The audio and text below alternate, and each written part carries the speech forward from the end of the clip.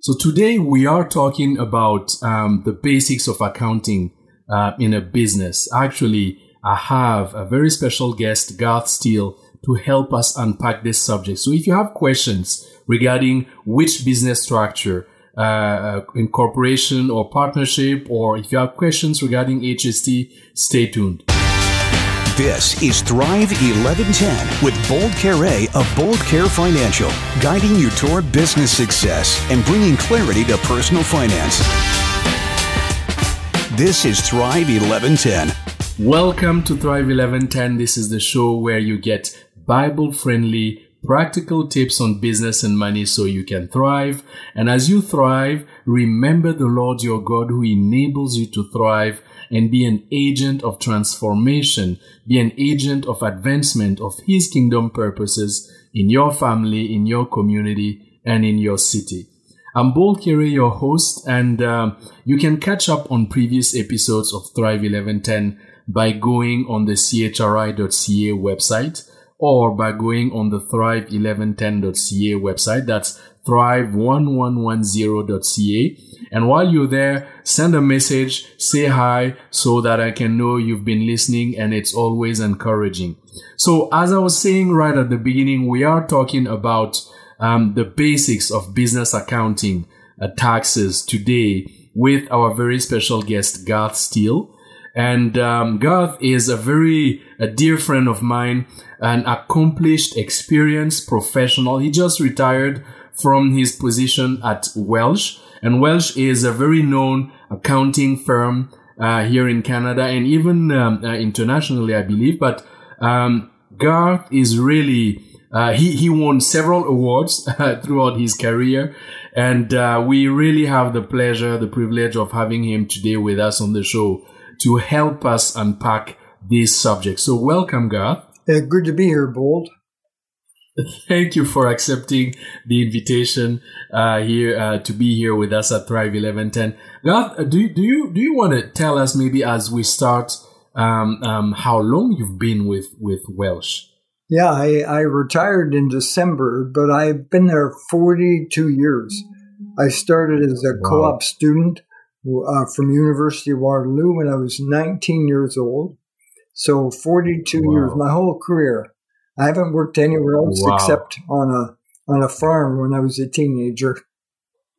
That is quite a career, and today it is really rare to see people stay in the same place even for, let's say, 4 years, 5 years, etc. But you've been there for 42 years, and you, before you retired, you were actually a partner there at Welsh, right? Yeah, I was a partner for 30 years or so. So a partner is that's a lot. Yeah, it's a good role. That's so. Maybe before we start diving into the subject, Garth, can you tell us what a partner does at Welsh and what type of clients you had at Welsh? Yeah, so a partner is a person who has a strong technical expertise in a specific area and are well known in the community for the advice they can provide. And the partner is also when you become a partner, you become a owner or a part owner of the business. And you're required to be thinking about how do we grow the business and how do we keep it flourishing. So it's two elements, technical expertise and running a business well. Wow. And you've certainly had an impact on your company, on Welsh there. Now you just retired, and as we come really to dive into this subject of the basics of accounting, and in that I want to include like business structure. People may be asking themselves, should I incorporate my business, or should I go for a partnership, or should I stay as a sole proprietor? And what about setting up bookkeeping and accounting stuff and all the things that are pertaining to HSC? There's a lot to think about when you are thinking business. And that is good for those who are thinking of going into business, those who are starting a business, and even for those who are already in business, because the conversation today will really cater to everybody in that sense. And Garth, why is it important that we actually talk about these things? Like, what are the stakes? Yeah, there's a lot to consider when you're starting a business, and the structure is an important thing to consider. And many small businesses would start out as a sole proprietor, and maybe it grows or you decide you need to bring in a business partner, and so you would incorporate later, or maybe become a partnership, although partnerships are not that common these days, except in professional services firms and for certain real estate development activities, because it has a positive tax implication. But most businesses these days will either be proprietorships or corporations. So the question becomes, when do you incorporate? Should you do that on day one, or should you wait? And what are the tax advantages or disadvantages of incorporating? And in talking about that, what are some of the biggest and we're going to dive into that, like when should you incorporate or not, and maybe talk about the differences between being incorporated and going as a partnership. So what are, in your career, what are the types of clients you've been serving, and what are the biggest mistakes that you've seen over time, or time and time again, as you've served these clients? Yeah. So my client base has been diverse. I've specialized in the HST area for the last 30 years. Hard to believe GSC has been around now for 32 years. But and I was there well before that. But in terms of businesses, I love working with owner-managed businesses, although I also work with not-for-profit organizations and charities, which are serving the public good. But small business owners, I love to work with. And I've worked in a number of areas: retail, consulting, services. High tech is not my area of expertise, but and I love working with organizations that work or have sales outside of Canada, and we can help them through our accounting network figure out what the U.S. tax implications are, or British tax implications, or African, or whatever. So I love working with owner-managed businesses because you develop that one-on-one relationship with the business owner. It's really good. And so generally, I'm assuming these were incorporated like businesses. They were like corporations, if I can call it that way. And please correct me if I'm wrong, even in the way I'm calling these things. And I know one of the big things is like what generally in the for those who are initiated, calling the books. So generally, are their books clean? Are they doing things correctly? Or what are really the challenges that you've seen as you've worked with them in general? Yeah. Well, let me talk first about incorporating and whether that makes sense. Yes. And there's legal implications for a corporation, because if you have a separate corporate entity, they can't sue you because it's the corporation that's running the business. So they could sue the corporation, which limits your personal assets cannot be grabbed by somebody who's suing the corporation. However, if you were the business owner, you're probably also a director of the corporation. And as long as the director, if the director was making mistakes, then the director can be sued, which is you. But as long as the director is using following valid protocols and doing the things they should be doing, then the director cannot be sued, and the corporation's assets would be the limit. So incorporating has benefits from a legal perspective. It also has benefits from a tax perspective. And years ago, the main benefit was that you could bring your spouse or your children in as owners of the corporation and pay them dividends. And if they were low-income people, then they would pay a lot less tax than you would. But it's been many years now, and the government has taken away the ability to do income splitting with family members or others who are not actively involved in the business. So the big benefit these days of incorporating would be the tax deferral. If you had a business that was running as a sole proprietorship, you have to record all the income on your personal return. And if you're over 100,000 in income, you're going to be paying close to 50% as a marginal tax rate. Whereas in a small business corporation, the tax rate is under 15% these days.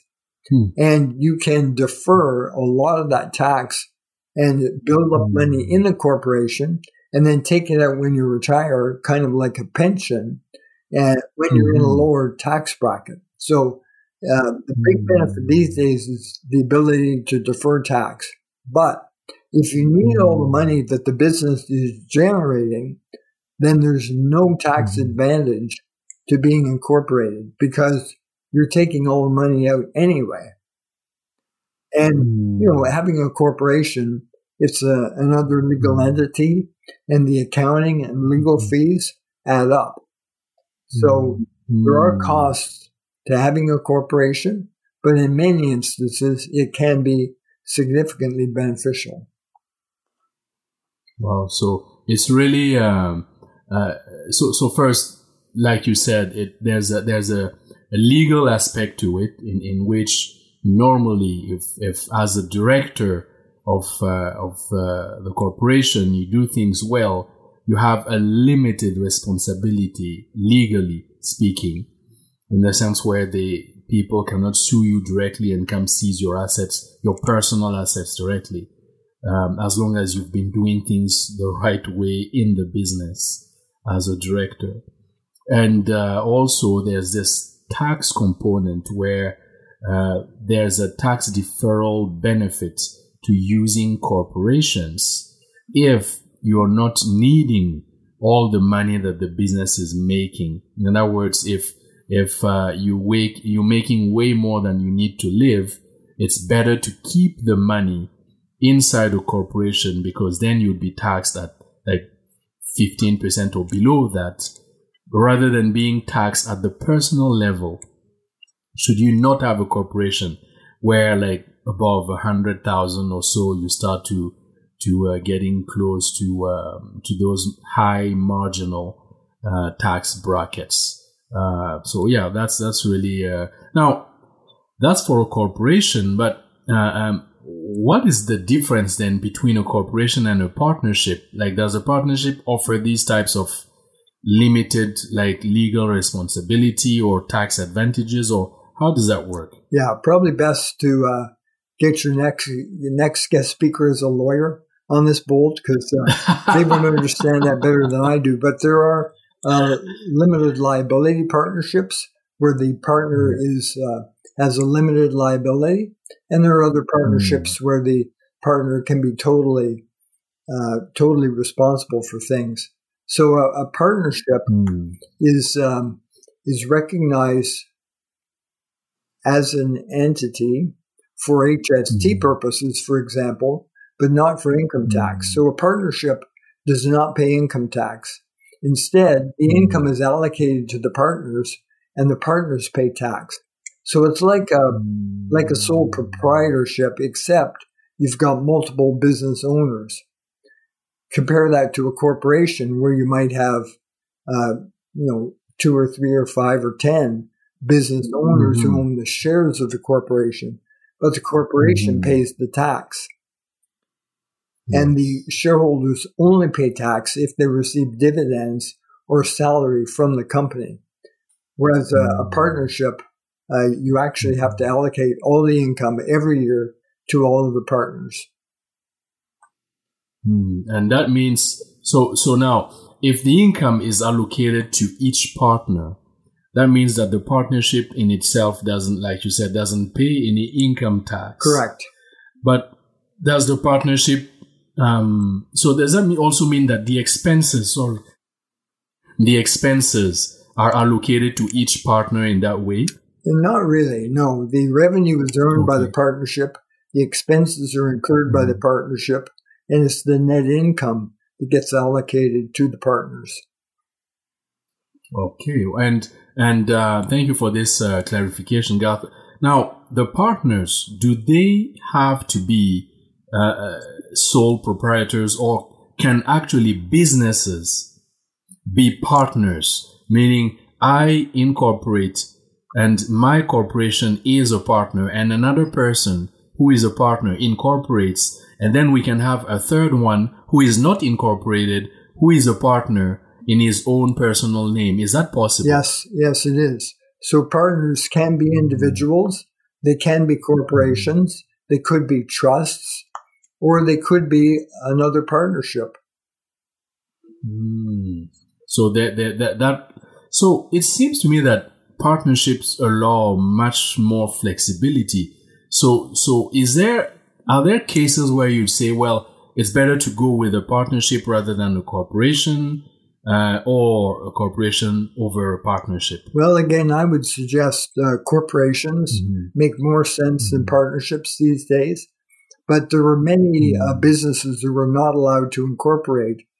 For example, legal firms and accounting firms and so on could not incorporate for years. But now they have been able to do that. And when they've been able to, it makes sense to do the incorporation because it limits your liability. It allows you to do tax deferral.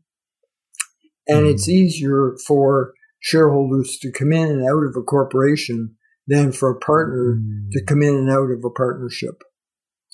Oh, wow. Yeah, thank you for these clarifications. Now, what happens if a business starts as a corporation? Like, is that possible to start, let's say, as a partnership and then convert into a corporation, or vice versa?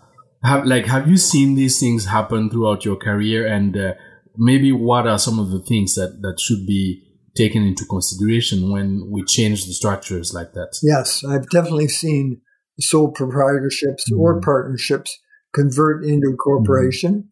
But there's a lot of legal work associated with that because you are effectively selling your business, the assets, the inventory, the bank account, the accounts receivable, and the liabilities from your sole proprietorship or partnership into the corporation. So there is a lot of work to do. There is the ability to defer any gains on things that are being sold into the corporation. But it's a lot of effort. So if you are starting a business and you expect that you will perhaps bring in a partner later on, and if you expect that you're going to be able to defer income within the next couple of years, then I would suggest going with a corporation from day one. Okay. So it's better to do that right from the start if the expectation is meeting all of these criteria, rather than waiting and saying, well, no, I'll wait until I actually see these things in the business. Yeah. It's better to do it right from day one because of all the implications of making such a transition later on. Exactly. Plus, I'm also suspecting that because of these transition requirements, the fees would actually be higher to do that 2 years down the road or 3 years, whatever, down the road than to do that from the start. Exactly. I see. Now, Garth, in that regards, let's pivot a bit and start talking about the HST. And you've been doing that for decades. Yeah. And for people in general, it's like, well, that's the simple 13% or whatever it is, and so what is the deal with HST? Yeah, HST. Can you tell us about that? For a retail business, it's fairly straightforward, but I always advise my clients that indirect tax or HST, make sure you do your homework on that, because if you get it wrong, you could be looking at 13% of your top line, your gross income. Whereas if you make a mistake from an income tax perspective in a corporation, it might impact 12.5% of your bottom line. So, Garth, I'm going to ask you to repeat that. Can you say that again, what you just said? Yeah, HST has a big implication, because if you get it wrong, it could be 13% of your top line. Like, imagine you're a car dealer and you have 50 million of sales per year. And if you're collecting HST wrong, 13% of 50 million is hundreds of thousands of dollars. Whereas, a car dealer with 50 million in sales might make $1 million of income, and at 12.5 or 25% income, you're only talking about a lot less money. So get the HST right. Do your consulting right on that at the beginning, because it's not always clear what is subject to HST and what is not. If you go into a grocery store and you look at your bill from the grocery store, most things are what are called zero rated.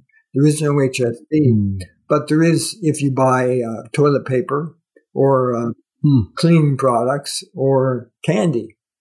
So some things are taxable and some are not. And then the biggest issue with HST that I find is if you were dealing with clients outside of Ontario or outside of Canada, should you be charging HST at the Ontario rate or at the rate for Quebec or Alberta, or do you not charge HST at all because your customer is in the United States? So I could spend 3 hours talking about that issue on its own. It's called the place of supply rules. But so Garth, that is, thank you for leading us into that, and we will definitely need another episode to cover that part, because I think it is really, really important, because it really affects the day-to-day of businesses, of organizations, and I'd really like you to help us unpack this subject and have more clarity. You've already started giving some of the stakes that are being considered here when we're talking about this. So as we transition towards the end of our episode today, let's go to our Let's Get Practical section. Bold. Let's get practical.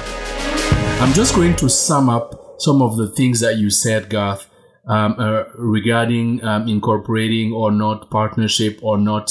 Number one, incorporation technically would limit the legal responsibility of the owner, who could also be the director, as long as things are done well within the corporation. Also, incorporating helps to defer tax. What that simply means is, instead of paying tax right now at your highest personal brackets, you keep the money inside the corporation at a lower tax, which is taxed at a lower rate, and then when you retire later on, years later, you can pay yourself from the corporation because now you would most likely have a lower income, therefore be paying lower taxes. So these are some things that Garth shared with us in regards to incorporating your business. The other thing is, if you have the expectation that within a couple years or so, you would probably need partners, like having joining forces with other people or you would be at a point where really you don't need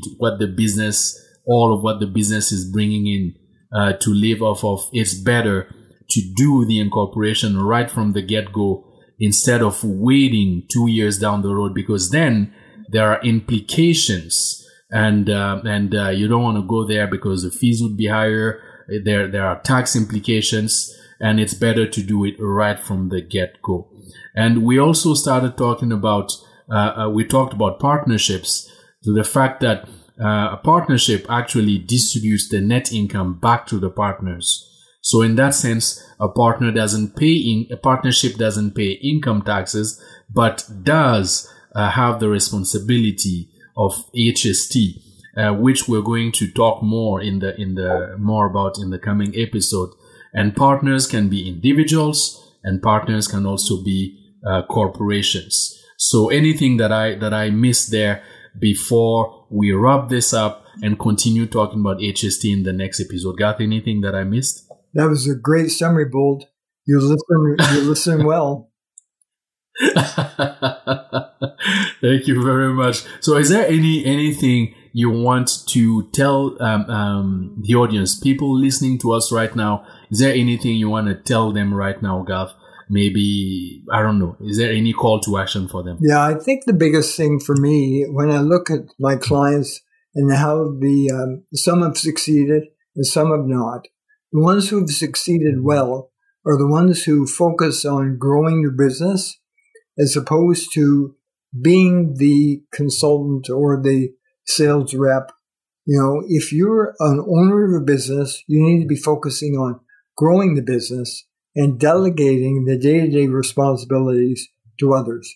And when I see a business thrive, it's because the business owner is focused on growing the business and building a dynamic team of experts in each individual area. Wow. So with that powerful call to action, this is what I'm going to say to you, my fellow entrepreneur, fellow ministry leader, or business owner. You can do it. It's in your hands. We'll support you. So take courage and do it. I know you can do it. All right. So we are going towards the end of our episode today, and we are going to have a part 2 of this with our special guest, Garth Steele. And we're going to dive more into HST in our next episode and bring some clarification to the confusion that is out there. What should you tax? It depends on what you do, and it depends on who you serve, where you operate. Like all of these things, God is going to help us without making experts of us. He's going to help us get more clarity with that. So you've been listening to Thrive 1110. My name is Bold Kere, your host. See you next week for another episode of Thrive 1110. When honest people prosper, the whole city celebrates. Thrive 1110. To learn more or to connect with Bold, go to thrive1110.ca.